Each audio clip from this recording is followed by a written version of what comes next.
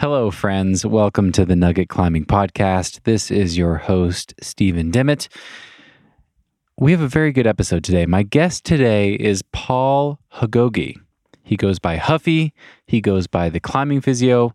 Paul is one of the top physiotherapists in the world when it comes to all things climbing injuries, what causes them, how to rehab them, how to prevent them in the future.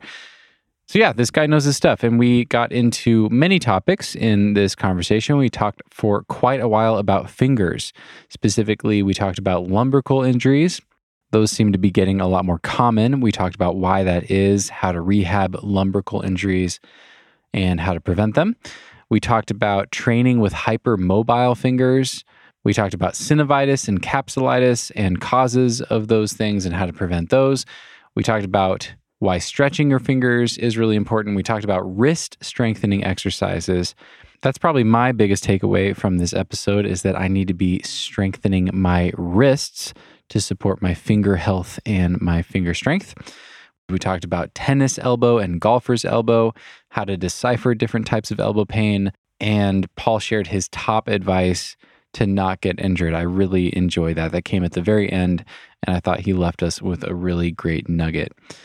If you have one of the injuries that we talk about in this conversation, or you want to try some of the exercises that Paul recommends, definitely check out the video for this podcast. I always upload the uncut videos on my Patreon, and I highly recommend watching this one rather than listening. Paul demonstrates a lot of the positions and exercises that we're talking about, and it makes a lot more sense when you're seeing him on the screen. So be sure to check that out on Patreon. And if you're not a patron, there's a 7-day free trial, so you can become a patron for free just for this episode. If you want to watch it, you can cancel at any time, no questions asked. All right, I hope you enjoy this one and find it useful. And without further ado, please enjoy Paul Houghoughi. Cause no one can do it like we do it, like we do it, like we do it. Cause no one can do it like we do it, like we do it, like we do it. All right, Paul, it is great to be here with you. I'm really excited about this.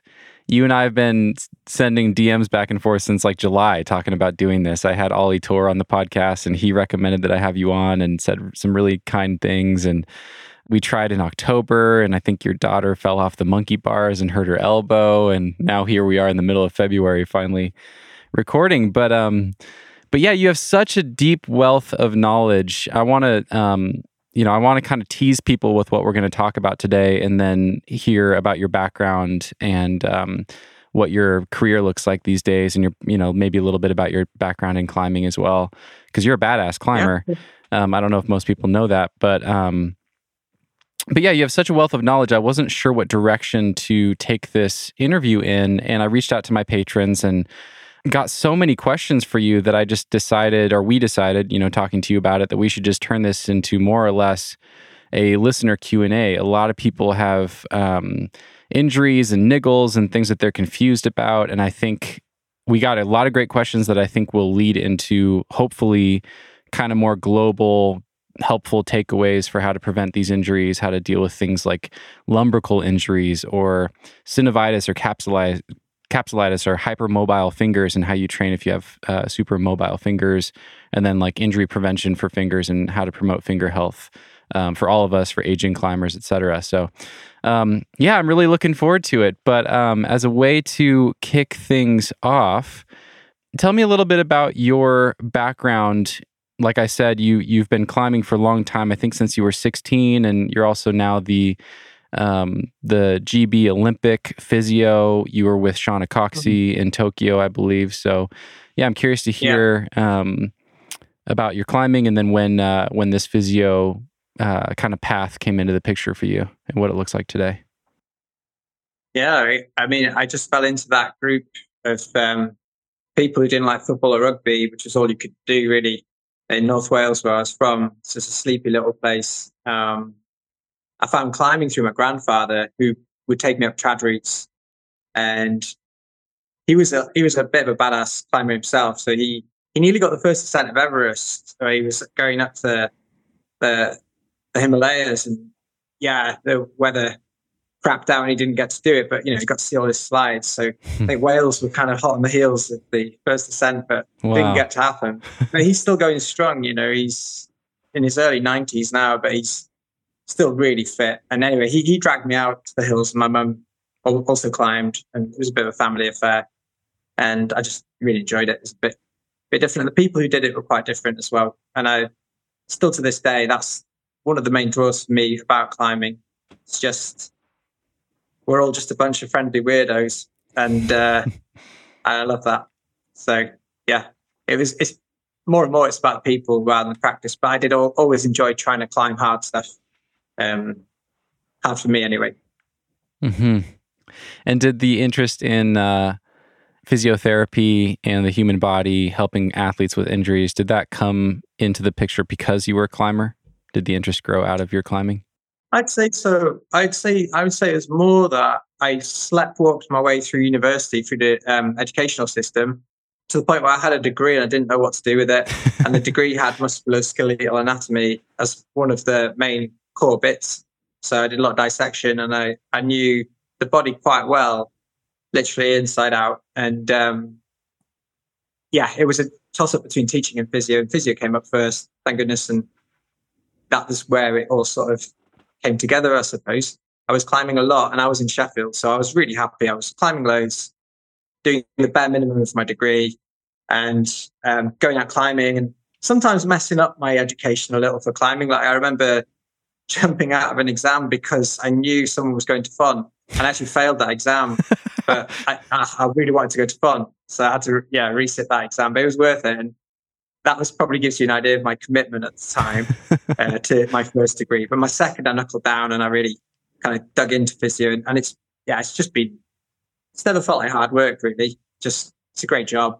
And again, you meet motivated people who want to get better, perhaps haven't been given the tools to do that, and that's very satisfying. So yeah, very easy to stay motivated for this job. And what percentage of your time do you spend working with climbers? That's funny. I was asked this a while ago. I would say at the time I said about 30, 40%, but now it's higher. So I'd say about 60% now. And I have a feeling if I just decided to treat climbers, it'd be 100%. But I quite like having the mixture, because you see the same presentations in other people, maybe not the pulley injuries, but you see a lot of the other things in other athletes and everyday weekend warriors. And it's just as satisfying trying to help them as it is elite climbers to me. So yeah, I think I always want to keep a mix and not just be a hardcore climbing physio, Mm-hmm. Yeah. That's cool. Yeah, that's great. Yeah. And are you involved in the Paris Olympics as well?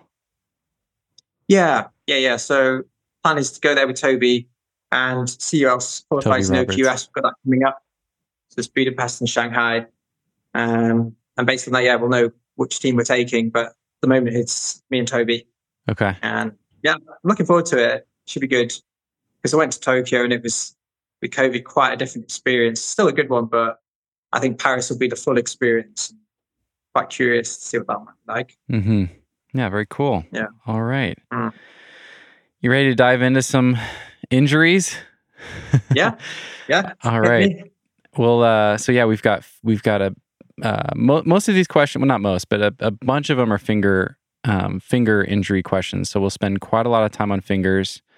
Then we'll just kind of see how we're doing on time. But we've got some elbows questions, knees, neck and back, and then general injury prevention. So we'll just see how we do on time. But so the first topic I want to dive into is lumbrical injuries, and I have a question from a listener. But I think lumbricals are so interesting. I talked about this over the summer, I think, in one of the Rocklands episodes, because Ben Wheeler was on the show and he had a lumbrical injury, and it was fascinating to me. Ethan was like, what's happening? I'd never heard of a lumbrical before, like a year ago, and now all of a sudden everyone seems to be having lumbrical injuries. So I'm curious if something has changed in our training that's leading to more of these injuries, and that's led them to become more common, and if there's something that we can do to avoid them. But it was strange with Ben because, he's like, as long as I full crimp with 4 fingers, I can still climb V13, but I just have to avoid dragging. And I was like, that's blowing my mind. That's so the opposite of any finger injury I'd come across before. But let's dive in here. So this question's from Ian. Any recovery tips for lumbrical injuries? I'm pretty sure I ruptured a lumbrical in my ring finger last year, and it has yet to fully heal. 3-finger dragging is super painful. Okay, front three, presumably. So just to give a bit of context to lumbricals, because they are weird structures. Most muscles go from a bone to a bone, whereas lumbricals, they go from a tendon, the open hand drag tendon, to the bone, which is the PIP joint there, and they stabilize your PIP joint. So they're really intimately linked with the drag tendon, which is the foundation of that lumbrical. Does that make sense? Yeah, so it connects like the tip of your finger where you're in a really open position to kind of the base of your palm. Well, yeah. So basically, one way you could think about it, you see windbreaks at a beach. You know the windbreaks, you tap the stakes in and they've got the bit of canvas and then another stake. Mm-hmm. So the stakes in this scenario are the tendons which bend the end of your finger, and the canvas bits are the lumbricals. All right? Okay. So that's true for the back two lumbricals because they basically are what you call bipennate. So they string across from the middle and ring tendon and the one on the ring to pinky finger. They're both bipennate muscles. So they're literally stretched across, connecting to your open hand drag tendon. So when you're open hand dragging and you flex the finger down, pinky, it's the equivalent of like my kid pulling on one of those pegs and tearing the canvas. Yeah, it's the same thing. So as I flex down like that, the tendon drags down and you get a shearing force between that muscle that's anchored between the tendons. That's how they're intimately linked. And that's why when you're isolating that FDP, the drag tendon, and do that, the two units get isolated. Your question about why we're seeing more of them, that's a good one. I do see more of them as well. I do see them tidying up quite fast. Lumbricals are the ones where climbers often get in touch with you in a panic because it feels terrible. And as soon as they say, it hurts when I drop my pinky, I've got a little bit in my palm, maybe in my forearm, I tend to worry far less because these ones have the highest peak of pain and generally flatline and ease up quite fast if you can rehab them right. It's the sort of same trauma, but focused around the A2 perhaps, or A2, A3. That's when you tend to think it's going to be more difficult. But that's the anatomy, and that explains why the drag links to the pinky dropping. And it's really important to understand that anatomy. Yeah, it's going to be really helpful to watch the video on this one if you guys are patrons. But yeah, so if you're in a 3-finger drag, your index, middle, ring are mostly straight, and your pinky's bent down, that's when you're creating that kind of almost twisting shearing force on the lumbrical, which is kind of in the middle of your palm between your ring and pinky fingers. Yeah. But specifically between the tendons that you're using when you're drag hanging. Okay. So the tendons themselves are the origin of the lumbrical as opposed to a bone. So the more you isolate the drag position, the open hand position, the more taut the anchor for the lumbrical is. So then when you drop that pinky, that muscle has a pull one way and a pull another way. But, your man there with the question about having had it last year, that's unusual to have had it for that long. And that either speaks to it to being quite a traumatic isolated lumbrical issue, or perhaps what I was saying, the fact that, you've got two units that are isolated when you drag. And if the strain is enough to feel the lumbricals tearing, there's a very good chance that the tendon of your open hand muscle down here has perhaps torn from the tendon as well. Yeah, in the forearm. Okay. And so there's a very easy test you can do for that. Just like a pull test, you choose the finger that's sore, in this case, the ring finger, and you basically isolate the end of that finger, having the rest of the hand straight, or the rest of the finger straight, and just bend your fingers, the other fingers, flex them. If you feel pain in your palm and the forearm, then you've got some work to do on the actual anchor of the lumbrical. If you don't get that right, the lumbrical itself won't heal. I see. So for for people listening again, basically do like a really gentle mono hang, just using your other hand to load the end of the ring finger or whichever finger's hurt. And if you feel that pain down in your forearm, you've got a deeper injury to address before the lumbrical in your hand can fully heal. Is that right? Okay. That's correct, because when you're isolating that ring finger in the mono at the end, you're essentially assessing the integrity of that anchor point of the lumbrical. And if that's not right, you'll always get the two playing off each other. And that's normally where it becomes recurrent. And the rehab for that, when you're trying to sort these things out, relies a lot on, like your man did with the V13, staying in crimp. And people are really surprised when we've assessed them and I say, right, you need to go to a board, you need to climb in full crimp on big feet. And if that feels okay, then you're going to use smaller feet. And then that's the kind of routine I use. And you just keep all the muscles firing. The more engaged the knuckles are, the higher into crimp you are, the more muscles you've got engaged through the forearm, and the less isolated those really deep open hand muscle tendon units in the forearm are. Wow. So the solution is to just spend more time crimping harder.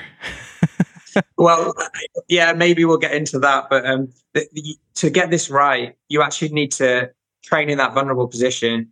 And often you'll see online people talking about tendon stiffness and how you should always be training your tendons to be stiff and not elastic. But with drag position injuries, if you don't hold for longer periods of time, you'll get a phenomenon called stress shielding. That's essentially where your body knows there's a vulnerable unit there and it will contract and do its best to avoid isolating that. So what you'll find with these drag positions are, they might do great on even body weight front three hangs. But if you get them to hold a bigger hold for 15 to 20 seconds, they'll feel a developing dragging pain coming through that unit. And the reason that develops is because the other tendons are losing stiffness. So they're not able to stress shield the problem. And it's that at that point there that you start getting the benefit, the rehab of the vulnerable unit.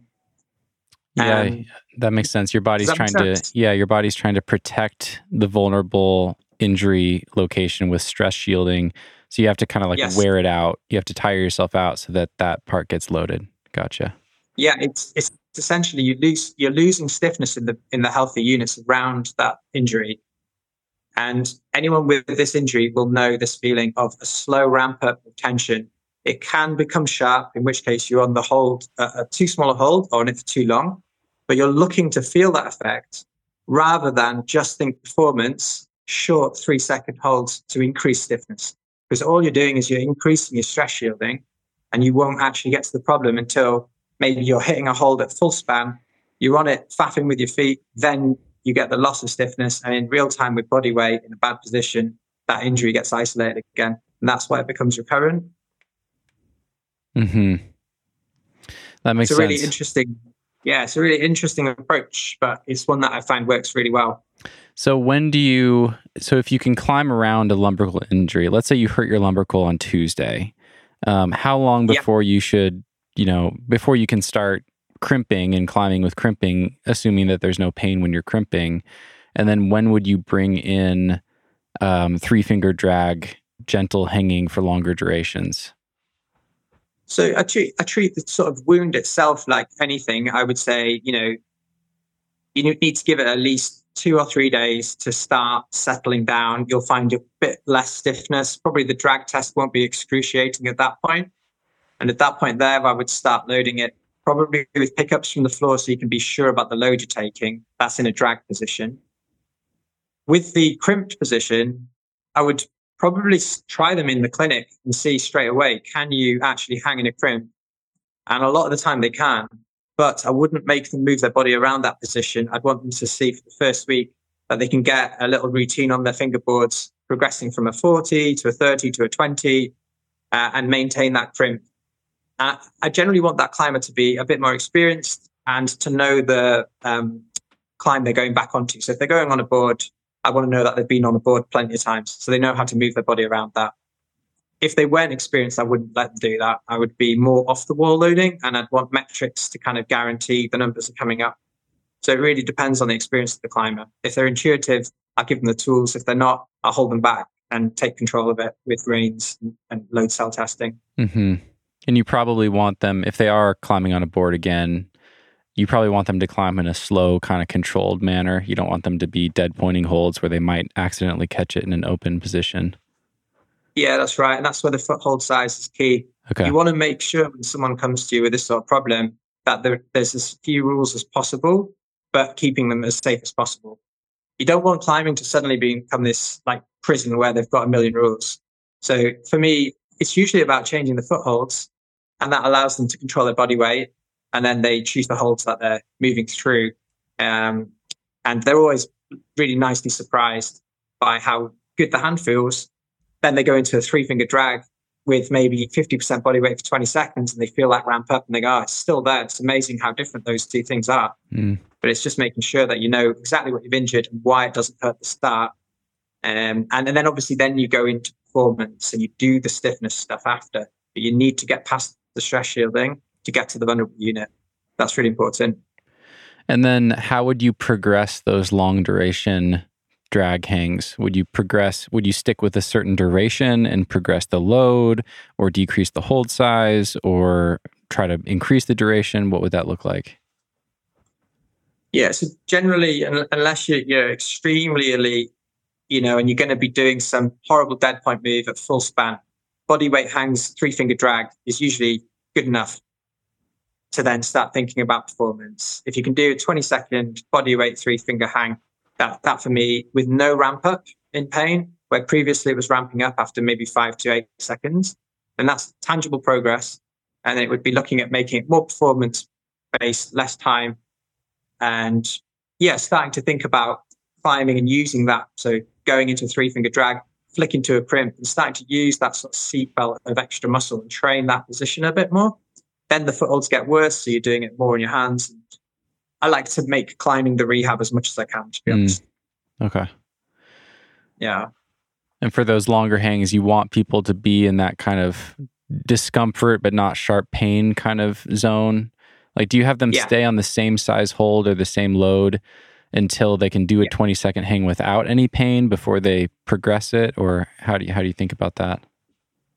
For the 3-finger, I want the 3-finger to be really specific because the injury is really specific. And if you don't take it through to completion, then you're going to come a cropper when it comes to, like I say, a vulnerable open hand position where you're spaffing around for ages.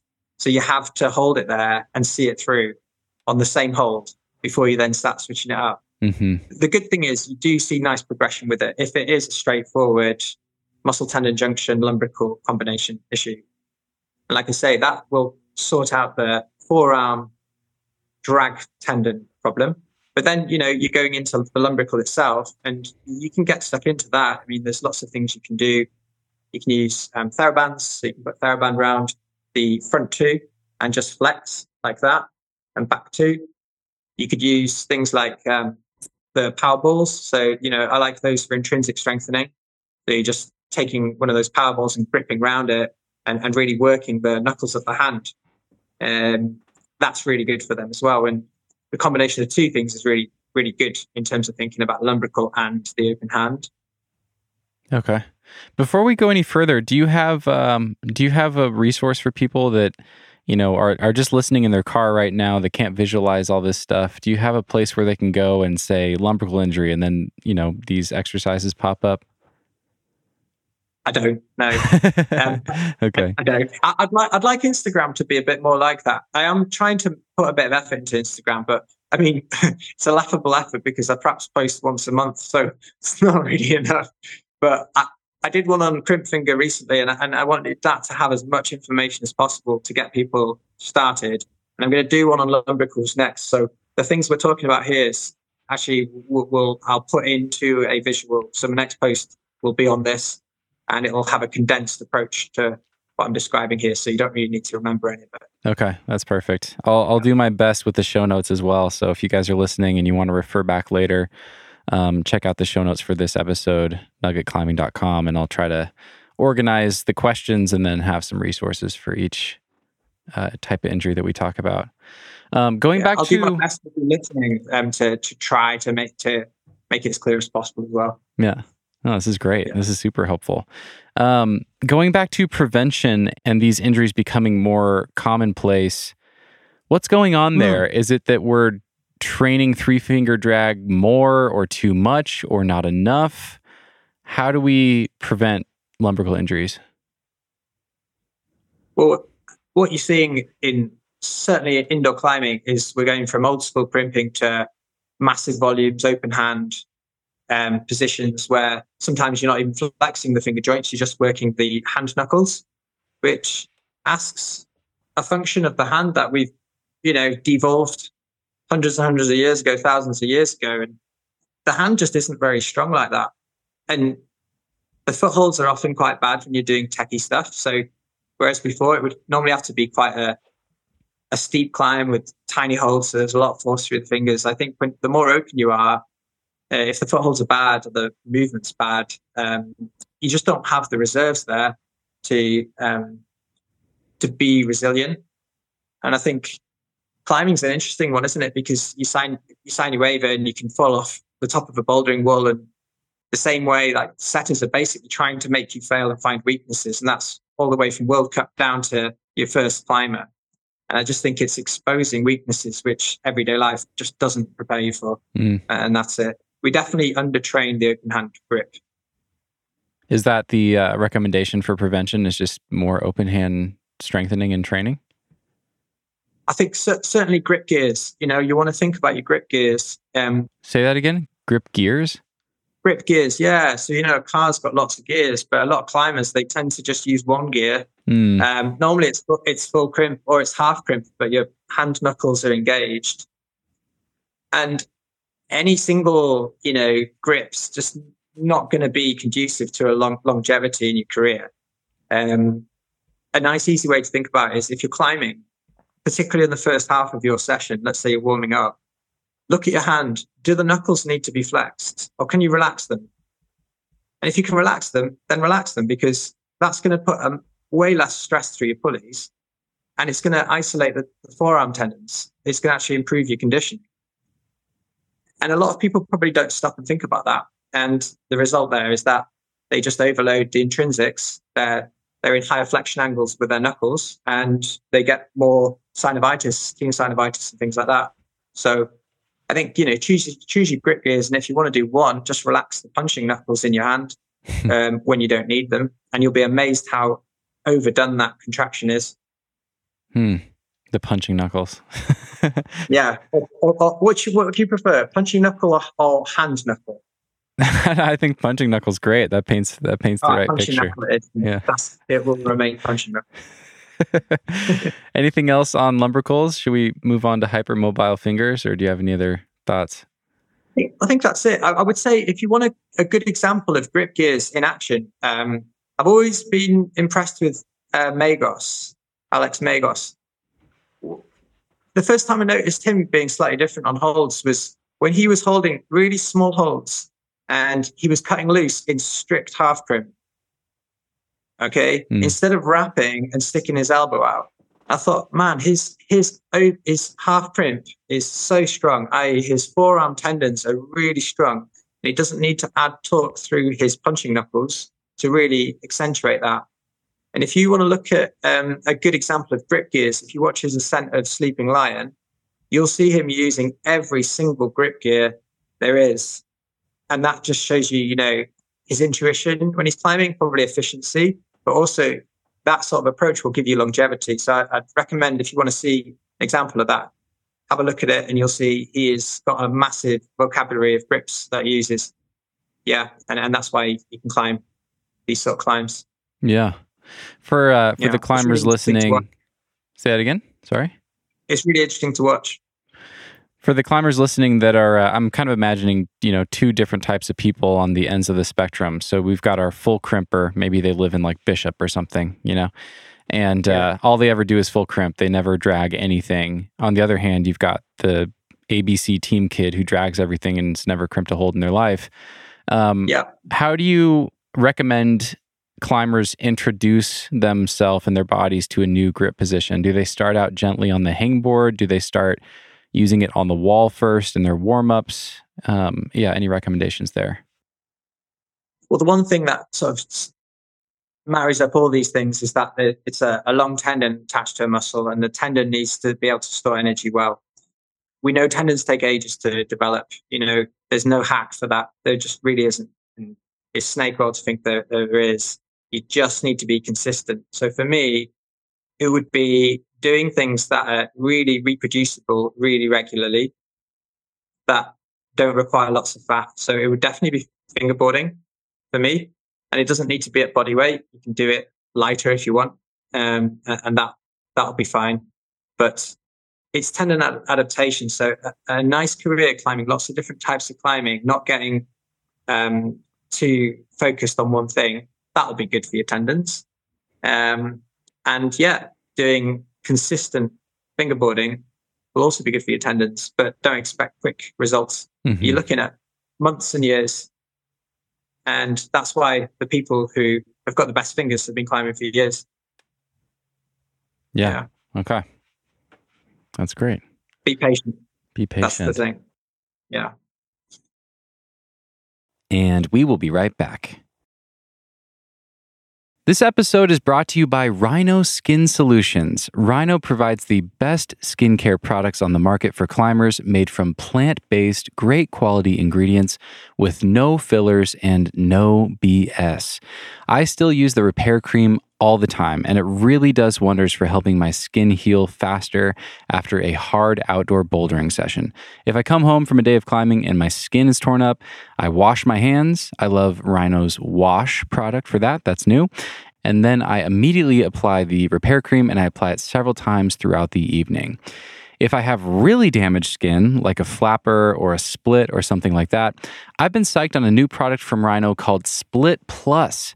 It's made for severely chapped or worn or cracked skin, and it's awesome. I was recently trying a project on Flagstaff Mountain near Boulder, Colorado, which is the sharpest place I've ever climbed, and I was using Split Plus a lot, and it really, really helped. If you want to level up your skin game, head over to rhinoskinsolutions.com and check out their great line of products and enter code NUGGET at checkout for 20% off your next order. Again, that's rhinoskinsolutions.com. Use code NUGGET at checkout for 20% off the best skincare products in the game. This episode is brought to you by Kaya. I recently started using Kaya, and as a climber, this is one of the most useful apps that I have on my phone. Kaya gives you digital guidebooks for more than 50 top bouldering destinations in North America, and more are being added to the app all the time. And these guidebooks are legit. The folks at Kaya actually partner with local guidebook authors and get exact GPS locations on boulders, detailed climbing area info and navigation, comprehensive topos, and thousands of beta videos, all downloadable for offline use. Let's say you're going on a trip to Bishop or Red Rocks or Squamish for the first time. You can browse the guidebook, tap on a climb you want to go check out, download beta videos for it if you want to, use GPS coordinates that will take you right to the boulder. Even if you don't have cell service, you can send the boulder and then you can add your send to the logbook all within the Kaya app. It's so cool. This app was created by a group of badass climbers. I'm friends with a lot of these folks. They're super cool people, and they just wanted to make a useful tool that's going to improve the climbing experience for all of us. It's super cool. Check out kayaclimb.com or download the Kaya app from the App Store to get started. And if you're psyched, you can use my special link right there in the episode notes, or use code NUGGET at checkout for 20% off your first year of Kaya Pro. Download Kaya today to get started. And now, back to the show. All right, let's jump into hypermobile fingers, recommendations for people with hypermobile fingers. This question's from Jeannie. Do you have any finger training tips for hypermobile fingers? It's for my wife. It hasn't been an issue yet. She mostly tries to open and drag crimps, as half and full crimp looks riskier. Wanted to know if there's any advice for finger training in general for folks with hypermobile fingers, as I haven't heard any professionals talk about this topic. Yeah, so that's really interesting, because she's bucked the trend in her fear of crimping. She's trained the position that she's going to be most vulnerable in by being open. That's amazing. And that's very unusual. So most people who are hypermobile will want to close that hand so they're getting as much tension as possible because they'll have, stretchier tendons that don't store energy so well. And so the more muscles are firing, the more they make up for the fact that tendons aren't storing that energy. So they've actually done a great job because they've done it the harder way there. And that is unusual. If you're listening to this, there's a score we use as therapists to look for hypermobility. It's called the Baton score. It's a 9-point score, and it uses different movements to test for hypermobility. And normally you'd need a 5 out of 9 on this score to be classified as hypermobile. But if you're a climber with a intrinsic problem and you can bend your pinky back to 90, then I don't really care about the rest of the score. You're hypermobile as far as I'm concerned. If you can go all the way back to 90 degrees comfortably on that pinky, if we look a bit further down and you can get your thumb to touch your wrist in flexion, so you drop your wrist down like you're doing a muscle up on a ring, and then, take your thumb and push it down. If that touches, then your wrists are going to have that natural stretchier makeup as well. Wow, I'm way closer on both of those tests than I ever would have imagined, actually. I'm sitting here doing both of those things. That's positive to me. That my pinky just went to 90 and my thumb it's not easy, but I can touch my thumb to my forearm. So I'm paying very close attention now.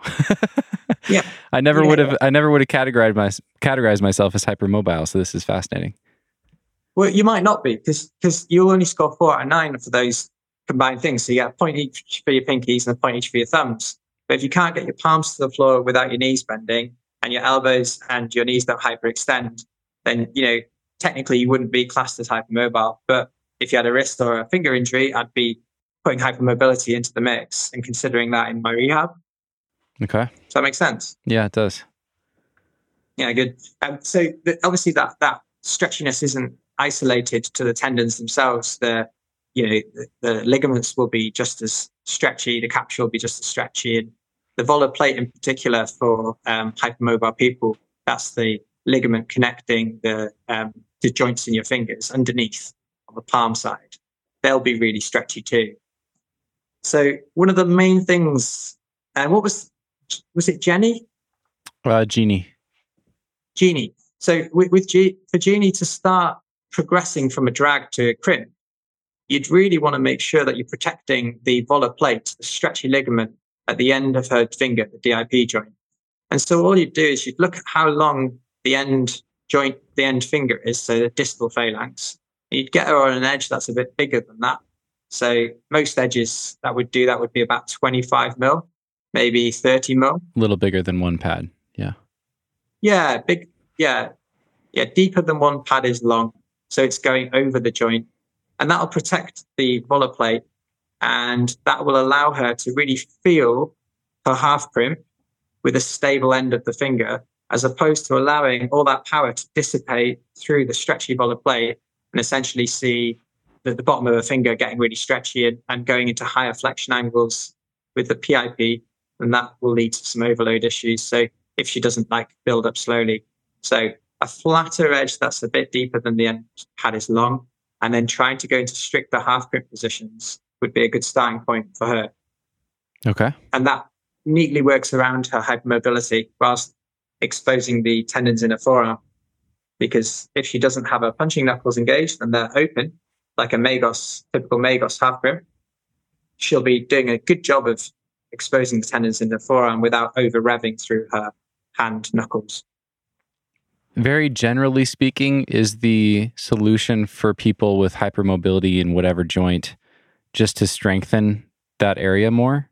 Is that kind of the solution? I'm obviously drastically oversimplifying, but... No, yeah, that's a reasonable question. So getting strong is really important, but you'll find these people who are very hypermobile, and if you go to Ehlers-Danlos type side of the spectrum, which is where you've got hypermobility that affects you more systemically, and you'll have all sorts of other issues as well, cardiac issues, etc. You'll find that their proprioception is really not great, and that's because if you're not hypermobile, you'll have quite stiff endings in your tendons, and there's something called a Golgi tendon reflex. And that thing tells your brain what's going on in space and time. You've got a much better idea, and you've got lots of connective tissue all telling your body what that limb is doing in space and time. It's much easier to coordinate that. So you'll find people who are really hypermobile struggle to coordinate the strength. If you just think of it as basic binary strength, you have to do proprioceptive work to really improve that.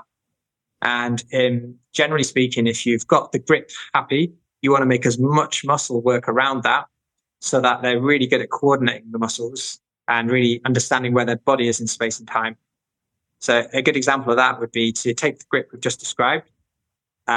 You'd get them to maybe extend their elbows, so lock their elbows out, and work on pulling down through the shoulder blades so that they've got a really nice direct connection between the shoulder blade and their hand.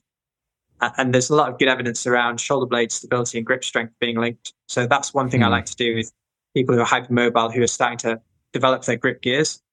How do we make it as specific to them so that they're not vulnerable on the wall, having really strong hands and a really noodly body around that hand? Yeah, so that's your approach. And you'll see them in clinic. You'll see someone who's really hypermobile because in the waiting room, they'll be wrapped around the chair. They'll literally squirm into a position and their foot will be like ivy around the chair. And that's because they're trying to get some stability so that their body feels like it can rest in a nice, easy position. Wow. So there's lots of little cues you can see in people who are really hypermobile. And they do require a slightly more specific approach sometimes. Okay. I'm going off script a little bit here, but your thumb test got me interested in wrist strengthening.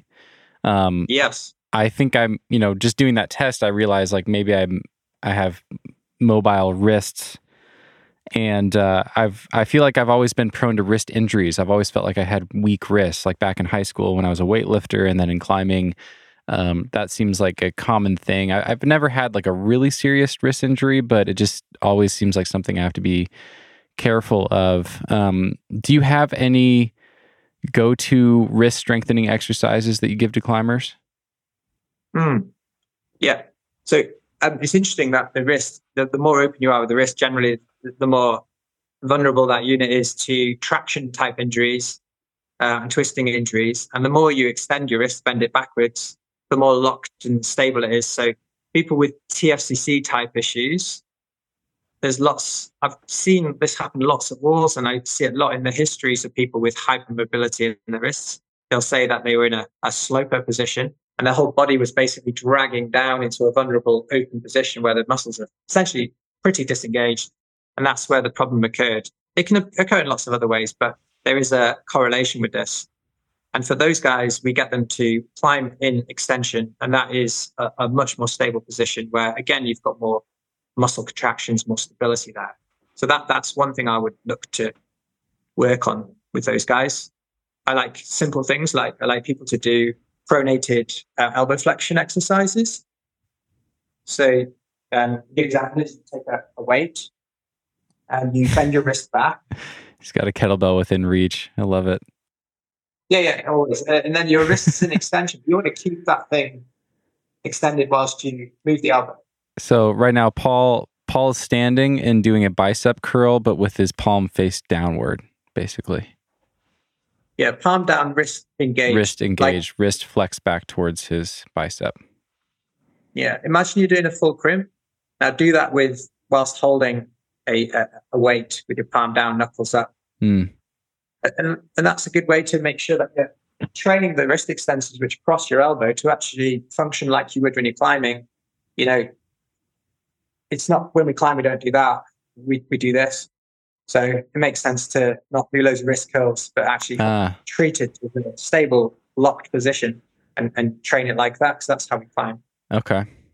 And how would so when my issues have popped up in my wrist, it's usually from being on a sloper when I'm bent at the wrist. So my hand's pretty open and it almost feels like it hyperextends like this way, if that makes sense. How, and then, like I do want to climb some things with slopers. How do you prepare your wrist specifically for those big open slopers that can feel tweaky to some people? Yeah, it's a really good question. It's interesting. That's exactly what I was talking about. You literally fit that build perfectly. So with your wrist, you've got side-to-side motion, radial and ulnar deviation, and the stability of your wrist improves as you can move your wrist upwards. So if you imagine throwing a dart, they call it a dart throwing motion. So you bring your wrist back to you, and then you throw the dart and move towards the pinky side with the wrist. Yeah. When your wrist is in that cocked position there, that contraction is a really good one for wrist instabilities. And that's sometimes trained to try and improve people whose wrists pop out. So if you look at my wrist here, you'll see it pops out quite easily. But because I've trained it, it never pops out whilst I'm climbing. If I hadn't train that, it would be vulnerable in those positions you've described. So working the wrist stabilizers on the thumb side of your forearm is good for that. Working your wrist extension is good for that. And gradually exposing it to more open positions once it's stable in extension, bent back, is usually the kind of order I'd go in with that. Okay. So you already described a wrist extension exercise with the kind of reverse curl. How would you strengthen the thumb side of your wrist, like doing this motion? Yeah. So you could do hammer curls, so thumb up, elbow flexion. You could do something really simple, like take a band and hold it, a strong band, and hold it like you're riding a bike, and turn your palms all the way up, supinate them, and then pull outwards. That would work those stabilizers there. And that wouldn't get your peak forces up. You wouldn't reach maximum torque, but you'd certainly warm up those muscles that are, you're trying to wake up so that it's more stable in that position. And then you'd start just training more into that position. So things like the power balls, they are really good things to buy if you want to try and train your wrists. A couple of the GB guys, one guy, I've not asked him if I can talk about it, so I won't name him, but he couldn't hang off that. He couldn't pull down on it at all because his wrists would pop out. And we've trained a lot on that. And now he can do one-armers on it really easy. And that exercise in particular has been really good for him. And these are Rolling those... Thunder, that's another one. The power balls are just those big wooden balls that you hang from, like in a hangboard area or something? Okay. Yeah, that's right. Gotcha. Yeah. So you can practice pulling up on that, lifting up from the ground. You could do it as part of like a pin pull routine. So you could work your wrists a little more specifically. And again, like a Rolling Thunder, one of those wrist rollers, they're really good for that as well. Okay. And you can take that to a gym and clip it to any machine, like a lat pull down, an upright row. You can attach it to some kettlebells. There's loads of ways you can work your wrist in those specific positions. It doesn't necessarily need to be climbing for that one. And that's almost better because you don't want your body rotating around an unstable wrist. Normally it's not the position, it's what your body's doing around it, isn't it? Mm-hmm. And so to train without needing that need to respect friction is probably a better way of doing it. Because inevitably, if you're on a bad hold that's really rounded, you'll get your body as far underneath it as possible, which forces you into more flexion. Right. So that's an exercise best kept for off the wall. Okay. To get volume in. Yeah. Yeah, I think I've spent a lot less time over the course of my climbing on wrist work than I probably should have. That's something I want to spend more time on. Yeah. Yeah. We'll see what happens for me. Yeah. Cool. Should we go back to fingers and jump into synovitis and capsulitis? Yeah, that's a good one. You hear people talking about that a lot. This is a pretty straightforward question. Casca wants to know, are there any effective treatment options for synovitis, swollen finger joints, other than not climbing? And I basically have the same exact question for capsulitis. I have a little capsulitis in my dip joint of my left index finger that's just kind of been there for a year and a half now, and it never really hurts anymore. But it's also just, it's just still a little bigger than my other one, and I wonder if it'll ever go away. But yeah, let's straighten that. So you're showing me a finger that isn't quite straight. Yeah. Let's see. Okay, and that's been a slow burn. It's taken a while to develop, has it? It came on a year and a half ago. I don't want to derail the question here and take over this podcast, but yeah, it came on a year and a half ago. I was trying an experiment with daily fingerboarding, just went a little overboard, and then it persisted for a while and was painful when I would crimp. It would flare up when I was crimping a lot. And now I've kind of like taken enough breaks from hard crimping that that's no longer a problem. I don't feel any aggravation or anything when I crimp. But it's just kind of a thicker knuckle now, and I wonder if it'll ever go back to normal. Yeah. So capsulitis and synovitis are diagnoses I see people getting given quite a lot. And for me, that you could go into the biology of each one, but it doesn't really matter. Essentially, you've got a joint that's unhappy. You've got to figure out why, and that's more important than the diagnosis of capsulitis or synovitis. The two main reasons you'll get these, the first is from a trauma, and it can be relatively innocuous. So you could get a small collateral ligament issue in your PIP joint, middle joint of your finger. And if you don't respect that and you don't let it heal properly, that doesn't mean not climbing. It just means not climbing on holds that have a lot of rotation in them. You'll find you can develop slight laxity in that joint and then develop a lot of secondary overload issues. So a lot of the muscles from the hand, palm and dorsal side, the back of the hand, they'll come in and they'll be under a lot more load because they're really not designed to take over the job of that really thick, strong ligament. And that would be a primary cause of a capsulitis or a synovitis. But secondary causes, and this perhaps answers the question, from external factors. So no single episode of trauma, but much more from a slow burn overload. One of the most normal reasons is an injury with the neighboring finger. So if you've never quite rehabbed an isolated finger injury, perhaps let's say in your middle finger, you're more likely to develop that problem in the ring finger. Because it's trying to like accommodate the extra load again. Yeah, exactly. And you'll see overload, signs of overload like that. And you've got to work backwards. And that's why a really good history is really important. And then making sure that that person was rehabbed properly. So I always look at that and I'll dive into that. And sometimes I individually test each finger and I'll take it to max testing. And that'll give me some useful figures sometimes. And then you'll find out about the injury afterwards. So why is that 40% weaker than the other side? And then they'll say why. And then you kind of work backwards and fix it that way. Wrist extension is important. So if you're not strong into wrist extension and you're crimping something, so that's wrist bent back, then what happens is the wrist will pack up and you'll have to try harder through your fingers to maintain the angle of your wrist. And I've said this in a post. Essentially, your finger flexors become passive wrist extensors as you over crimp to maintain a position. So having really strong back of your wrist muscles will allow you to focus on flexing the fingers whilst the wrist is locked in place by the stronger muscles in the back of the forearm, which are designed to do that job, not the finger flexors. Interesting. That's a really important one. Yeah. Pronation is another one. So pronation is basically turning your palm down. And if you're looking at someone's pronation, if you want to test yourself, if you're listening to this, you need to sit with your elbows tucked into your side so that your shoulders can't compensate.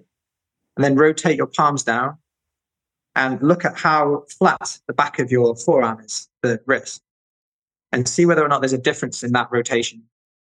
And if there isn't, then great. If there is, and you can't rotate that one down so much, that lack of rotation will be absorbed in the fingers. If you can't turn your hand down flat and crimp, then you'll rotate. And that rotation is stored up in your PIP joint, DIP joint. And that's a really good one not to miss. You find that, you're really getting into the nitty-gritty of potentially chronic problems that have never been sorted. That's really interesting. Yeah, I didn't expect... I mean, the two main things that you've listed so far have nothing to do directly with the fingers. It's train your wrist extensions and your pronation in your entire forearm and hand. So you're really just trying to eliminate I'm blanking on the word here. Rotational stress. Mm-hmm. That's what you're trying to really kill. Any rotational stress, unnecessary rotational stress out of the fingers. I was going to say overcompensation. You're trying to eliminate anything that would cause your fingers to overcompensate either in torque or load or yeah. Either through neighboring fingers or from rotational stress from the wrist. That's a big one. And actually, the way I found out about this, what came to my attention was a guy who's really, really good, who basically never gets problems with his ring fingers. developed bilateral ring finger problems. He called me up when I was in university. I was lecturing, and I didn't have time to talk properly, but he explained it, and it really didn't make sense to me. Same board that he always climbs on, but both ring fingers starting to become sore. And at the end, on the drive home, I called him up again and said, what are your wrists like? And he said, they're really stiff. I can't turn my wrists down. And that didn't make sense either, because if you've never had a problem doing that, then you shouldn't develop one all of a sudden. And we discovered that he has a problem with the joints in his body due to some sort of inflammatory joint issue. And that was why his ring fingers were hurting. And we found out it was the pronation that was the issue. So that's a really good example of how losing rotational pronation will load the fingers, if ever there was one, really. Yeah. Okay, so people with synovitis and capsulitis can work on their pronation, mobility, and their external flexion of the wrist. What should their climbing look like if they have swollen knuckles, swollen finger joints in the meantime, like while they're working on those issues? Can they keep climbing? Should they avoid crimping? What should that look like? Again, it's that thing of grip gears. So if you're warming up, don't flex your hand knuckles. And then the flexion angle of the angry joint will reduce. That's one easy way you can do that. A lot of people with really, really bad joints, synovitis, they tend to really like drag positions because you get a little bit of traction from it. That tends to help quite nicely. And the other thing is, it might not be inside the joint. It could easily be something coming up from the extensor tendon, the lateral band, or the lumbrical. And they can be independent pain generators that can become really, really similar to a capsulitis synovitis type approach. And so training those small extensors is actually a brilliant exercise. There's no other way to get that bit of your tendon over the PIP joint to engage other than to straighten those fingers or work your lumbricals. So working the intrinsics is really important. Traction tends to be therapeutic. And, again, the grip gears, don't flex those hand knuckles if you don't need to. Those are nice, easy ones to work on. Okay. There's Coban wrapping. That tends to be quite nice. So, the stretchy tape that you'd use to stabilize someone's ankle. You can put that down the finger from tip all the way to base.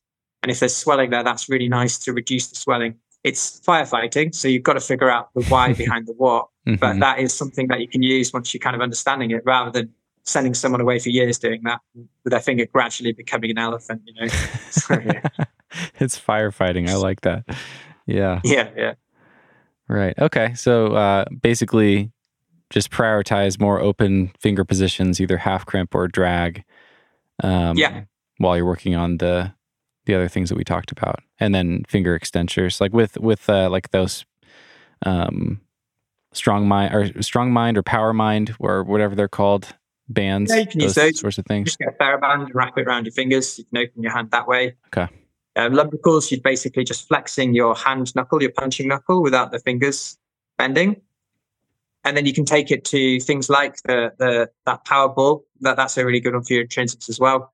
A combination of those things is really good. And you'll know it's working because after doing it, you'll be able to flex with less symptoms. And, a really good example of that is someone who has what feels like a capsulitis, and you get them to basically resist their finger bending. So you engage their extensor network, and you'd hold that for maybe 20 seconds. And that's just to get some analgesic effect, perhaps a little bit of stretching in that tendon. So you're losing stiffness, and that might improve. And that would inform what you do next. So again, there's a danger in assuming capsulitis without thinking about all the dynamic little stabilizers that work around it. And that's probably one where it's better to come in and see someone who knows what they're on about, just to figure out whether that is the case. And if it isn't, then you go back to thinking, well, what are the big mechanical stresses of these joints and how do I offload them, get a plan that way? Okay. Awesome. Anything else on that before we move down the list here? It's pretty good, that. Yeah, it's great. Okay. I got a couple questions that we can lump together here. A question from Neil and a question from Dylan that are kind of in the same vein. This is about prevention of finger injuries and finger health in general, promoting finger health in general. So Neil writes, any suggestions for promoting finger health and recovering for aging climbers? I know a lot of older climbers who just have dull finger pain for 2 to 3 days after hard climbing. In my case, this seems to be more psychological than an actual injury, since the next day my fingers could feel okay, but then start aching with lack of activity as I recover. Dylan had a really similar question. Basically, any recommendations for people that have, for aging climbers specifically, that have achy joints? Yeah. Yeah. I mean, 2 to 3 days of stiffness is not right. I would want to ask why that's there and dive into it, even though they're not too worried about it. To me, that's too long. Regardless of age? Yeah, regardless of age. I mean, to me, that's not a sustainable level of symptom, because there's nothing superficial is going to give you 2 to 3 days of symptoms. There's got to be something more entrenched there, especially if it's got more than a 24-hour pattern. I'm certainly more interested in that.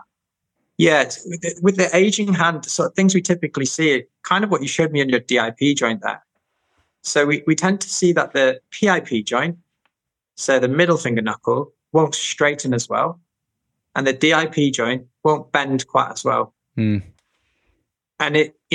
what you've got to be careful of here is give advice that will make something worse. So with the PIP joint, I would only encourage mobilizing that if you didn't have, let's say you want to straighten that PIP joint. If you get pain and pinching over the back of the knuckle, that's the road to nowhere. That's not going to work. You're going to get more irritation and impingement at the back of that joint. But if you do it and you get stretched through the backside, the sort of pulley side, then that's just a tight capsule, and there's a green light to stretch that out, and that'll let you straighten your finger better. And the same thing goes for the DIP joint. If you flex it and you're not getting really, really horrible snagging pain over the nail side of the joint, then do that and get some mobility back in that joint. And if you can do both of those things, then you'd want to supplement and support those. So for you with the DIP joint, I'd want to make sure I had as much flexion in that joint as possible. And then I would go into something like active finger curls, where you're really kind of working into a full crimp, bending that joint is working. And then you can do things like, there's something called a finish ball, which is a bit like a power ball, but it's blocked.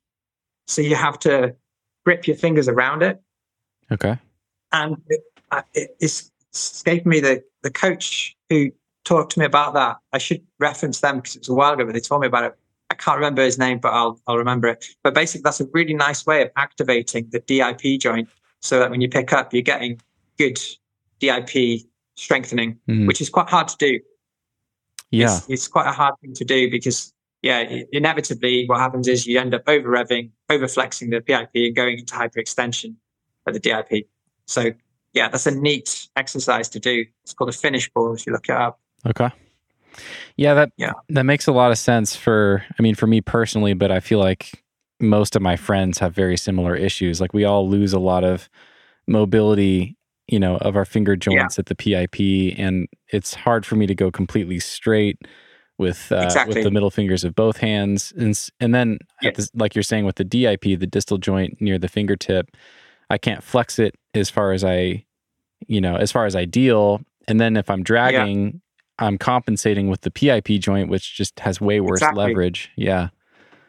Yeah, it's just really, I noticed when you did that, your ring finger on the left side looks like it's quite stiff. You can't really straighten that guy. Yep. So, well, maybe we're consciously doing it. But yeah, your body adapts to the positions you put it in. So if you're always flexing that middle joint, it's going to be hard to straighten. And if you're always hyperextending the end joint, it's going to be hard to bend. So it's just making sure you're working against that and then thinking, well, how do I actively keep it there? Because you don't want to make a joint more mobile but not give it some strength. So yeah, it's great when you can find those things. And it's amazing how many people can improve the range in their hand, and that'll preserve the joint because you're accessing more cartilage to move through range. If you make any joint, if you brace someone in an elbow lock at 10 degrees and got to use that the whole life, they get a lot more wear in that joint early. And it's the same principle. Find range and use strength to stabilize that, and you'll probably reduce the level of joint problems you'll have in later life. Because we're all going to have them as climbers. Yeah, you just answered my next question, which is if you have, for me, like my middle fingers, the PIP joint, I can't straighten them all the way, but I don't have any issues or pain. How important is it that I try to get that mobility back? And it just sounds like it's going to help me have healthier fingers down the road. Yeah, for sure. And the other thing I've talked about straightening the middle finger and bending the end.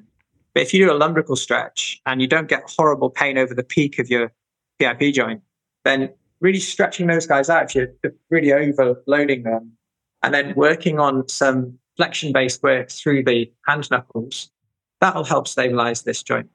Because your lumbricals are really weird. They bend your hand knuckle, but they straighten your PIP joint, which is hard to get your head around. But that contraction there is good for helping straighten the PIP joint, which is a bit counterintuitive. Mm-hmm. Yeah. Do you load that when you're keeping your fingers straight but bending at the hand joint or the punch knuckle, as you say? Do you load that somehow? Is that the power ball, or do you do that some other way? Yeah, so power ball will do it. Because you want to get some meaningful loads, so you're going to need some proper force. But if you drape a TheraBand over your front two fingers and hold it and practice just flexing like that, okay. But the cue is don't bend the finger. That's the contraction you're trying to go for. So I'm actively straightening my fingers as much as I can whilst resisting at the punching knuckle, using a TheraBand for that. And that's really good if you're recovering from a lumbrical injury. If you found that you can open up the PIP joint and you want to try and stabilize it. These are like nice little exercises that should make a tangible improvement in keeping that joint free and loose. Okay. But just to say, if anyone's getting, stiffness in their joints that lasts more than 45 minutes, particularly if there's any redness or heat coming off it, and you've been plugging away at rehab, then go and get some blood tests and check whether or not you've got any problems with gout, rheumatoid arthritis, where essentially it's an immune system problem where your cartilage is being attacked because it thinks it's a foreign problem. And these things are really important. It's not usual. It's not normal to have stiffness in your joints lasting more than 30 minutes in the morning. And that goes with anything. And rheumatologists, if they hear you're getting a morning stiffness lasting more than 45 minutes, they'll immediately be more interested in what you've got to say. So any therapists listen to that, definitely watch out for those. If you've got these repeat people who are coming in with progressively worsening joints, or if yourself, you've got that cycle, then go and talk to your GP about it and see whether or not you've got anything. It's important. Yeah, that all makes sense. Are there any, is there any level of achiness or pain that older climbers should just expect like that? I mean, because you hear that kind of stuff all the time, and I'm always like, at least personally for myself, trying to push back on that. Like, no, I want to be incredibly healthy as I age. I don't want to accept that I'm just going to be, in pain more or achier more or able to do less, whatever. But is there a certain level of, I don't know, wear and tear, so to speak, that's normal or that we should expect? Yeah, definitely. And I won't use the word arthritis. I generally tend to not use that word because you can have a scan looking terrible, but doctors will be amazed that person's never had pain, So there's a catastrophizing that comes in labeling these things. And so I wouldn't say that, age and arthritis and start thinking about those things coming together. What I would be interested in is cyclical patterns of stiffness that aren't going away. And asking why that is. And it may well be that, you can't try quite as hard as you want to for successive days, but you probably could if you had a 1 day on, 1 day off, or 1 day on, 2 days off approach, and you did a bit more work on things that you've probably never done, but always thought you should, around mobility, strength, that sort of thing. And then just go back a little wiser. And that's what tends to happen to people who are lifers who refuse to stop. They get wise because their body won't let them continue to work like a Wolverine. Their genes will let them. Right. Yeah, totally. Yeah. On that point, I'm curious, like what kind of things do people notice when they start taking all this other stuff seriously? Like if you've only been hangboarding and climbing for the past 10 years or something, or longer, 20 years, and you're noticing stiffness and achiness, or maybe you notice stiffness and lack of range of motion, but you don't have any pain. Prevention or having a longer career is a pretty weak motivator for most people, right? Like if they don't have an issue now and they're still able to get away with it and climb the way they want to, it's really hard to stay on top of all this PT sort of stuff. Will it help people climb better? Will it help people with their finger strength or with their ability to use different grip positions or things like that? Yeah, I mean, playing the long game is definitely the way you want to go. That doesn't necessarily mean it needs to be boring and predictable. It just means that if you're going to do some things that, if you want stronger fingers, then invest in them in a way that's as low impact as possible and that you can be consistent as possible with. Yeah, that's probably a really easy one. If you can't straighten your fingers and you're 30, then that's not right. You've probably never stretched your fingers unless you've got some genetics at play. It's just fundamental things that are a bit boring, but actually are definitely worth investing in. And just, if it matters to you, then pay more attention, you know? Mm-hmm. It might be very complicated, but don't pay attention and it might be quite difficult to unpick in future. But to 30, you shouldn't have restrictions in your range of joints. Definitely not. Okay. That's great. Cool. Anything else on fingers? Not really. I think that was quite a nice little summary about a lot of things I see in clinic. Now, you could get geeky, but let's not bother with that. There's definitely, there's definitely some clear themes that are coming up. You listed the same handful of exercises for basically everything we talked about. How do you program this stuff in? If you have a client who is interested in just making sure that they have bulletproof fingers and they want to prevent injuries over the long haul, they want to continue their training. Do you do this kind of stuff every day? Do you do it on rest days? Do you do it on climbing days before you train, after you train? What are some of the kind of practical guidelines for fitting this stuff in? Yeah, so I normally try and put these things into people's warm-up pre-climb. So I know that they go climbing a lot. I don't know what they do when they don't climb. I know work gets in the way. They probably don't sleep that well sometimes, can't be bothered. They might be stressed. These things are reasons to not do it outside climbing. So anything that you can do, a good coach calls it hiding the broccoli. Kids have got to eat broccoli, but they don't want to, so you got to hide it. And you got to hide the broccoli sometimes. So trying to program it into your warm-up would be the best possible way of doing it. And then you'll get it done thousands of times and not think about it. So for that to work, they have to be the right exercises, i.e. the climber has to do them and feel better for it. And that's where you don't want to give many. You want a really good diagnosis, one or two specific things, and then just, like say, hide the broccoli, let them just tick away with it. That's the right way of doing it. Well, that's another good takeaway, actually, is that, we listed a bunch of great exercises, but you shouldn't feel as though you have to do all of them and get overwhelmed by that. You should, actually do these tests on yourself, pay attention to your mobility in different areas, and then just focus on the one or two or three things that you need.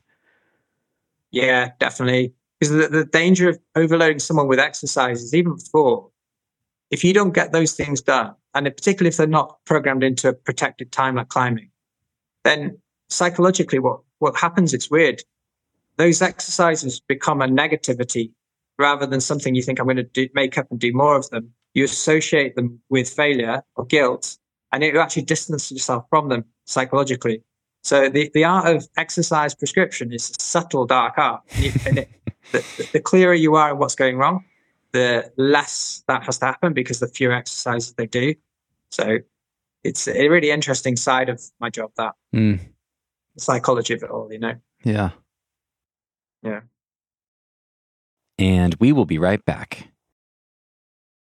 This episode is brought to you by Crimped. If you are psyched to level up your climbing in 2024, check out the Crimped app. This is the most useful app I've seen when it comes to self-coached training for rock climbing.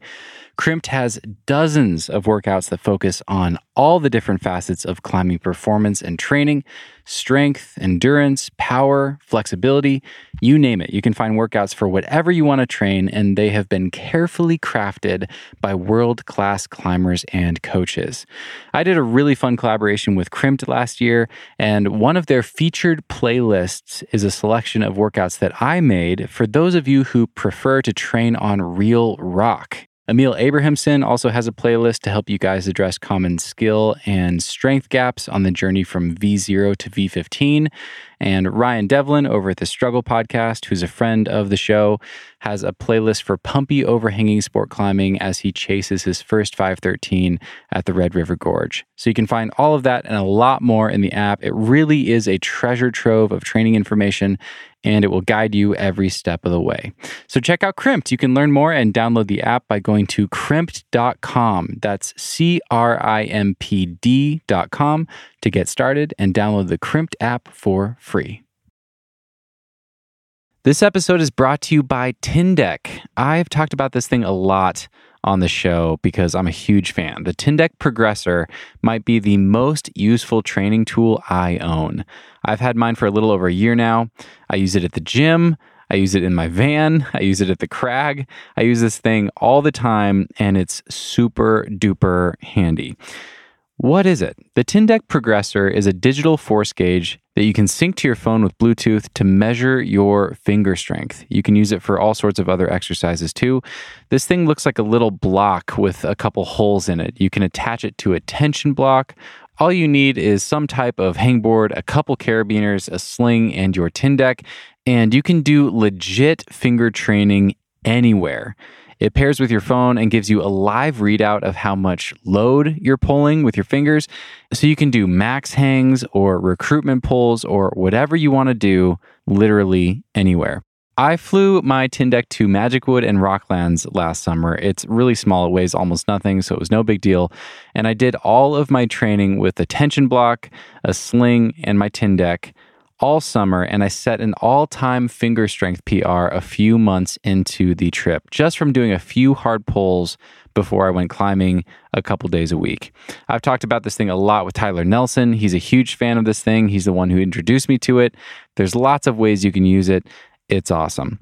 Go to tindeck.com to check out their products. I have the Progressor 300, but the 200 is more than enough capacity for finger training. And use code NUGGET to save $10 off anything in their shop. That's tindeck.com, TINDEQ.com, and use code NUGGET at checkout to save $10 off your order. Train your fingers anywhere with Tindeck. And now, back to the show. So I'm feeling conscious of time.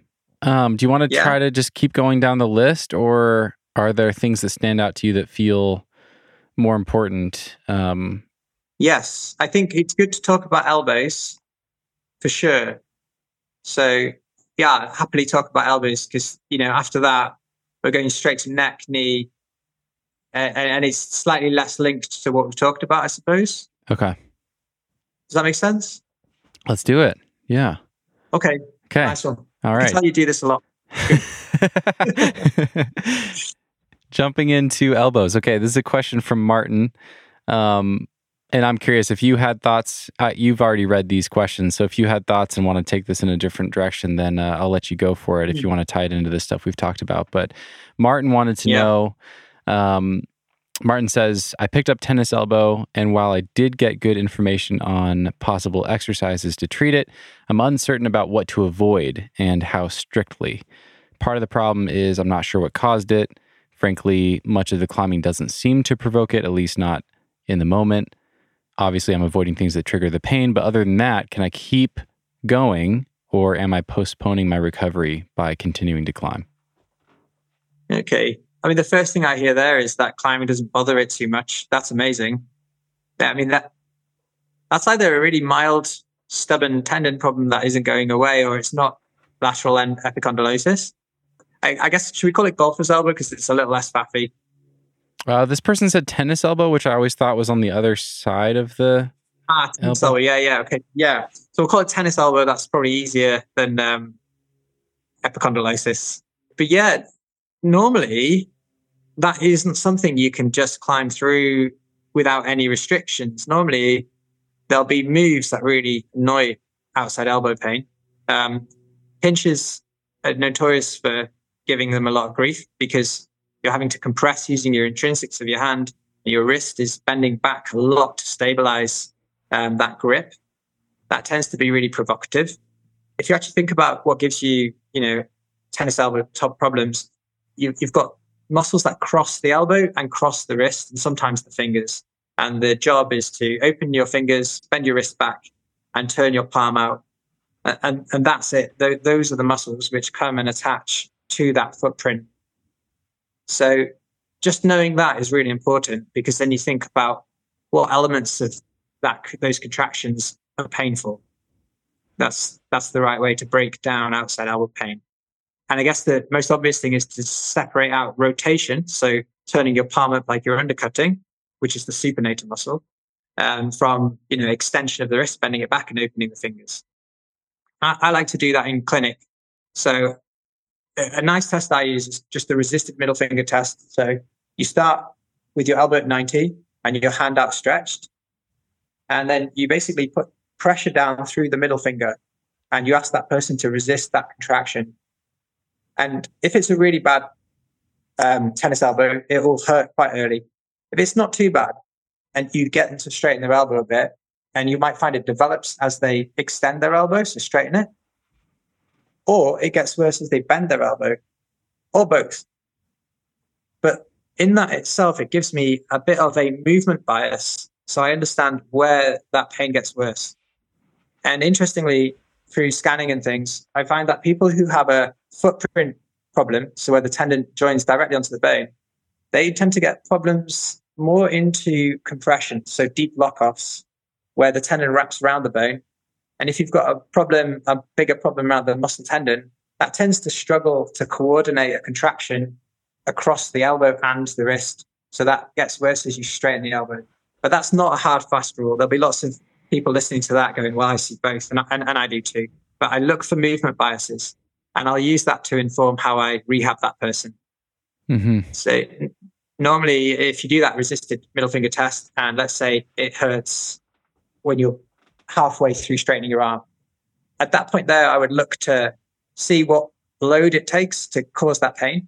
And I would make that their little marker. And I would teach them how to use that as an objective marker, because you want to find the position where the pain is most obvious, because in that position, you'll see the biggest changes. Mm. Does that make sense? Yeah, you actually want to work on the area where there's the most pain? Yeah, you want to isolate that position as an objective marker to see whether the stuff you're actually doing is reducing your pain. I see. So you find the provocative position, you get some numbers to it, and then you do everything out of that position to get as much force as possible through that unit. Mm. Essentially be as aggressive as you can in the safe places. And then use the vulnerable places to say, well, did that work or not? Okay. So that's normally how I look at simple extension pain. But then there's the rotational element. So for that, I get people to sit with their elbows at 90. I'll get them to lock their fingers together and essentially try and turn their palms up. This is a weird one, but climbers love breaking apples in half. I don't know if that's something you and your mates do. I've never tried it. Yeah. I remember climbers actually breaking apples in half. Maybe it's just me and my friends. But it's that contraction that essentially isolates your supinator. So you do that and try and slowly straighten out. And if that doesn't hurt, then I take the rotational element out and I focus purely on the wrist and finger extension. And then suddenly life's a bit simpler. Mm.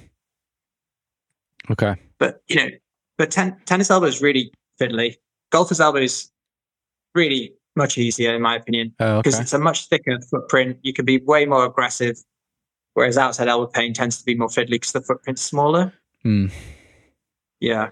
Well, it's interesting, though. It sounds like kind of a similar approach. I had really severe elbow tendonitis probably 4 or 5 years ago, and I was a real idiot. I mean, it was starting to come on, and I don't know why, but I just thought I could, I thought I could get strong enough that I would eventually I thought I was like in a race against the pain, and I would like come out on top and everything was going to be fine. I was like doing one arm lock off training while this tendonitis was getting worse and worse. Anyway, but I remember stumbling into, maybe it was Jared Vagey or someone's advice, and they kind of showed you how to do 3 different tests to see where your pain was coming from. And I think if I remember correctly, for elbows, it was either kind of when you full crimp, that would make the pain show up for some people. And then like so your wrist is bent back. Supination, right? Like twisting this way. That's what would do it for me. I noticed that really quickly. So I would do, I'd hold like a frying pan and slowly lower it down and then assist it back up for that. And then I think the other one, what was it? It was like a extension. I would use a TheraBand and do this really weird twisting thing. And that lit up my pain. So it was just, I was like, oh, okay, the crimps aren't doing it, but the other 2 are. So I'm only going to focus on those 2 exercises. And it resolved actually pretty quickly once I took a break from climbing. And this is something that I thought of actually reading Martin's question, is that something I remember that was confusing is, I had pretty severe tendonitis or tendinosis. It was like really bothering me. But as soon as I got through my warm up, it would go away and I would feel fine. And then none of my climbing would aggravate it. So I thought I was okay, but really I would have a hard climbing day and then it would feel like way worse that night and it would be really sore the next day. So I was kind of tricking myself and lying to myself, saying that it was, climbing wasn't the issue, but really it was entirely the root cause of it. I was just being stubborn. Yeah. That's the quagmire. That's the sort of hard bit to get into, where you probably found you got some progress and then you divorced yourself from the idea that you were injured. You're almost in denial and went back into climbing. That's what a lot of people do. So they knuckle down, they feel a bit better, and then they don't break the climbing down enough just to understand what is painful, what isn't, and then stick to it. You're right. That's where a lot of people come unstuck, really. And you just need to lean into that bit and break it down a bit more. But it sounds like you had more of a rotational bias too than an extension bias. Mm-hmm. And one really important thing is, whether you've got inside or outside elbow tendon problems, is make sure that you're thinking about using the elbow muscles as much as you can through range. So, make sure you're working your biceps as much as you can and working your triceps as much as you can, and really focusing on like end of range contractions, both flexion and extension. Because, for you, if you had a problem with the outside elbow and turning your palm up was quite uncomfortable, you might actually be able to do supinated chin-ups, which no climbers do. But that puts your supinator into a closed position. It works your biceps, which is a really strong supinator. So you'd actually work on, really stabilizing that and working through range with an exercise that's going to stabilize that muscle. So, it's looking outside the kind of typical climbing positions at ways you can cross-train almost in positions where normally you're palm down. But if you go palm up, you're working all those muscles in inner range, and that's a really good exercise to do. Mm-hmm. Again, it's just cross-training a bit and knowing why you're doing it, and then you'll just commit to it. Are there any exercises or things that you wish more climbers did to prevent elbow injuries, like overuse tendon things? Is there a behavioral shift that you wish people would make? Any kind of blanket general recommendations? Yeah, I think so. I'd like people to, if you're hangboarding, then hangboard with your elbows straight and bent. Don't sort of be married to this idea that they need to be straight or bent. Mix it up. Change your elbow position. You're not going to climb with your elbows straight. You'll move to whatever position you need to. So why are you forcing it to be in one position? That's a good idea to do. Just mix it up. Rotational strength is really important. You look at arm wrestling; it's all rotation. You see an elbow fixed at 90 and they're just moving their shoulder, but it's all about how much they rotate their opponent's elbow into a vulnerable position. And a lot of good climbers look at those sort of exercises and do that. And I think if that could kind of filter down to the more novice climbers, I think that would probably help stabilize their climbing a lot more as well. So just rotational strength. And, antagonists, doing press ups through range, that's a really, really good idea. Give that elbow as little reason to have the little guys isolated by being really strong in your big prime movers. Mm. It's just basic S&C, really. And then not being obsessive about which position your elbow's in when you're doing something like fingerboarding. If you're doing that loads, that's less likely to isolate issues, you know? Yeah. Yeah. Okay. Yeah. That's great. Did you have any thoughts you wanted to share on Michael's question? I thought this was probably the most difficult question to speak to of everything that I received. Basically asking you how you decipher different sources of lateral elbow pain. I don't know how you could do that without actually seeing this client and testing, but yeah, do you have thoughts on that? Do you want me to dive into that question? Yeah, definitely. I mean, do you know what? That's actually the simplest of the lot. Okay, great. Okay, let's go for it. So yeah, Michael wanted to know, how do you decipher different sources of lateral elbow pain, for example, epicondylitis versus nerve entrapment? And are there any non-surgical interventions for recurring nerve entrapments? Yeah. So with that one, it was about so that was the question about just nerve and muscle, right? Not joint. Believe so. Or was that asking about all sorts of outside elbow pain? Could it be beyond the nerve itself, or was it just muscle versus nerve? I don't know. I'm not sure. Yeah.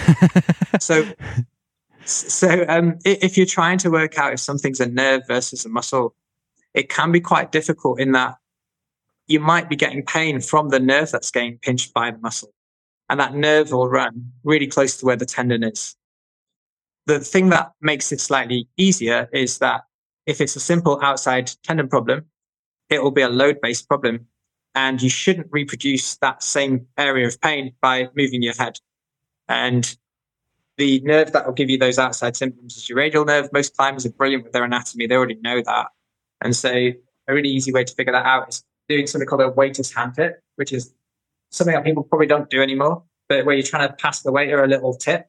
And it's just straight elbow, hand by your side, and bend your wrist down like you're on a sloper and turn your fingers out. That's really hard to describe on a podcast. Your hand on your shoulder and then tip your head away.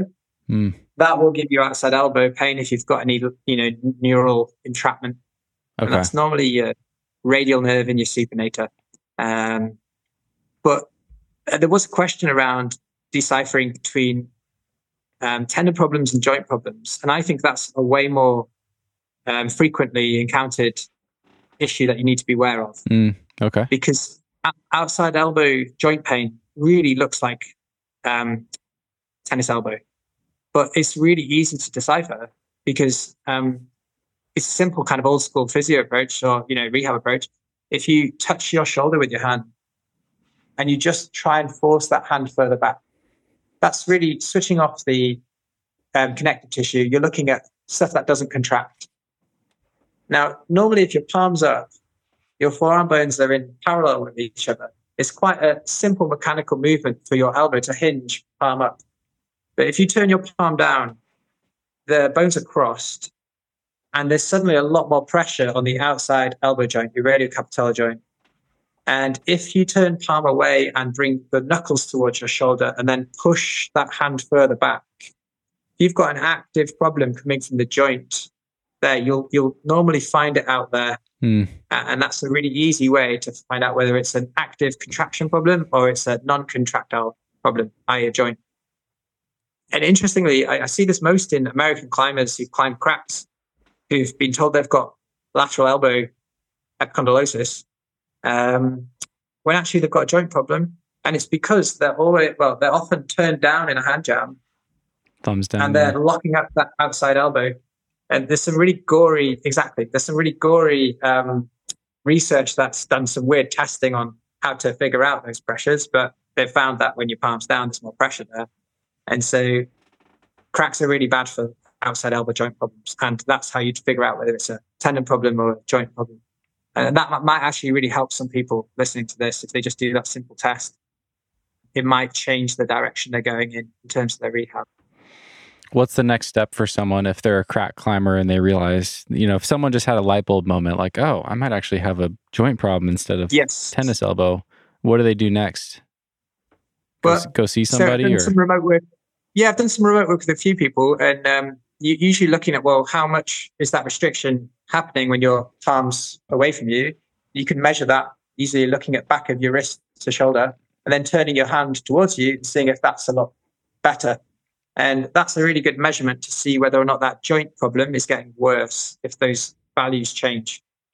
Then it's about, thinking about mechanics. So if your palm's up, supinated, you can normally do things like chin-ups, elbow curls, bicep curls, even pickups and things where we'd normally turn our arm down with thumb in. We just turn it to perhaps pointing thumb forwards. And you're just taking that joint out of that compressed position and trying to give it some breathing space, some time. It's normally good to see a professional just to clarify whether or not you're doing is right. But unfortunately, there are people who've seen a lot of therapists and not had that figured out for them. So just that simple test is worth trying particularly if you are a crack climber with outside elbow pain. It's very specific. Well, Paul, we have already reached our 90-minute mark, man. That flew by. You're gonna have to come on again. I'm thinking maybe we focus this time on fingers, elbows, and kind of leave it there, and then have you back on for knees, neck, and back. How does that sound to you? Yeah, for sure. Yeah, and if anyone's got any other questions, then feel free to get in touch. But there's kind of parallels and good learning points in all this stuff. But ultimately, good rehab comes down to really specific diagnosis. And so, it's always good to see someone to get your problem specifically diagnosed so you can really get to the heart of the problem fast. Mm-hmm. But hopefully there's been some useful things here in terms of like teaching people some simple tests, understanding their anatomy a little better, and realizing that there's ways to keep climbing if you just really understand the problem and are patient and consistent, Mm-hmm. Yeah. That's great. Let's wrap up with this one general injury prevention question from Noah. What is your top advice to not get injured? Yeah. It's a big question. Top advice to not get injured. Oh, do you know what? A question that big, I would say probably ignore half the stuff on Instagram about trying to be strong, and don't fall for the fallacy of strength. We're all a little drunk on the idea of being strong, but the people with the strongest fingers aren't the best climbers. And so you often see people with it doing amazing things to strength, but climbing quite a few grades down from people who aren't as strong, and they're a bit like a car doing a wheel spin in a car park. You just the best climbers know how to move. And I think philosophies like Adam Ondra's, he's got a great attitude to climbing, and it's very, very infectious when you hear him talking about stuff like this. He's essentially, if he's having an easy session or a really hard session, he's engaged to the point where he's thinking about how to do each movement better. And so it really doesn't matter how hard he's climbing because he's always learning. And so if he's having an easy rest day, he does a climb, he thinks, well, how could I have done that better? How did my body feel? He's never just yarding along. And so I think your brain's the biggest thing you can really focus on. Don't get swept up in being strong. Get swept up in climbing better and enjoying every single time you climb. If you can do that, you'll be a good climber. You might not be the strongest, but you don't need to be. And I think I'd love to see that more on social media, but it's hard to sell that. So, you might not see it so much. It's not as sexy as a 1-arm 4-mil hang, Exactly. No, I love that. That's such a good answer. And it gets me actually really fired up because I've noticed myself kind of over the course of 4 years of doing the podcast and having all these conversations and also, working on my own climbing the whole time as well. I've kind of seen myself naturally drift in that direction, and it's yielding better results, but it's also, I'm just enjoying my climbing maybe more than I ever have. I've talked about this a little bit already in the last couple episodes, but I'm here in Waco Tanks, and I've been here for over a month, and I'm having my favorite season I've ever had, and I literally haven't sent anything. I've only been trying hard projects and really focusing on just learning every session and learning how to, train, air quotes, really just learn better on my projects. And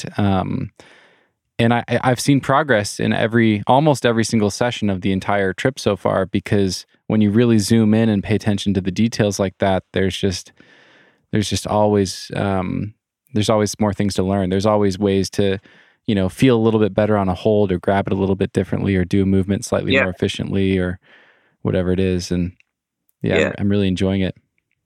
And that's great. And I bet you when you come off a problem, if you're in that frame of mind, you're less emotional, because you're being objective and you actually know what's going right and what's going wrong. But if your preset is, I must try harder, and that's why I didn't do it, then when you come off it, you're going to be emotional and pent up and frustrated, because you don't actually know why you're not doing it. And it seems so obvious, but so many people fall into that trap, And then so going back to like Andre's approach of just climbing better every move, every session, and enjoying the process of figuring out. To me, that's a way happier way of climbing. So I'd say the trick is to do that. It sounds like you're doing it pretty well. So yeah, good effort. Well, that's a great note to end on, Paul. I really appreciate you. Let people know where they can find you. I will link to you on Instagram. But yeah, tell people where else they can find you. Are you available for consultations or to work with people, or do you have your hands full with the GB team? What does that look like for you? Yeah, so I'm on Instagram as the Climbing Physio. I know there are other climbing physios out there, but no one had taken that one, so I thought I might as well. I don't think I'm the climbing physio, just to put it out. We'll still market you that way. It's good branding. Yeah. So I do quite a lot of remote work, a lot of work with people in America actually. But yeah, as it gets closer to the games, I'll get busy with that, and it'll be good. I'm looking forward to it. But yeah, it's nice to do these chats and talk about these things, and it's a great sport, it's a great lifestyle we've got. And it's just really important that we just enjoy it and remember that it's way more complicated than some binary exercises. And that, when your emotions are tied into it as well, it's more important than ever to try and be objective and not just like run yourself into the ground trying to figure out a problem like an injury, or even just climb because your mental health relies on it. There's always, sometimes it can be a crutch that isn't so healthy. So climbing's brilliant, but you've got to control it in lots of ways, and then it'll be a great thing for life, I think. But sometimes that work's quite hard, I think. Yeah.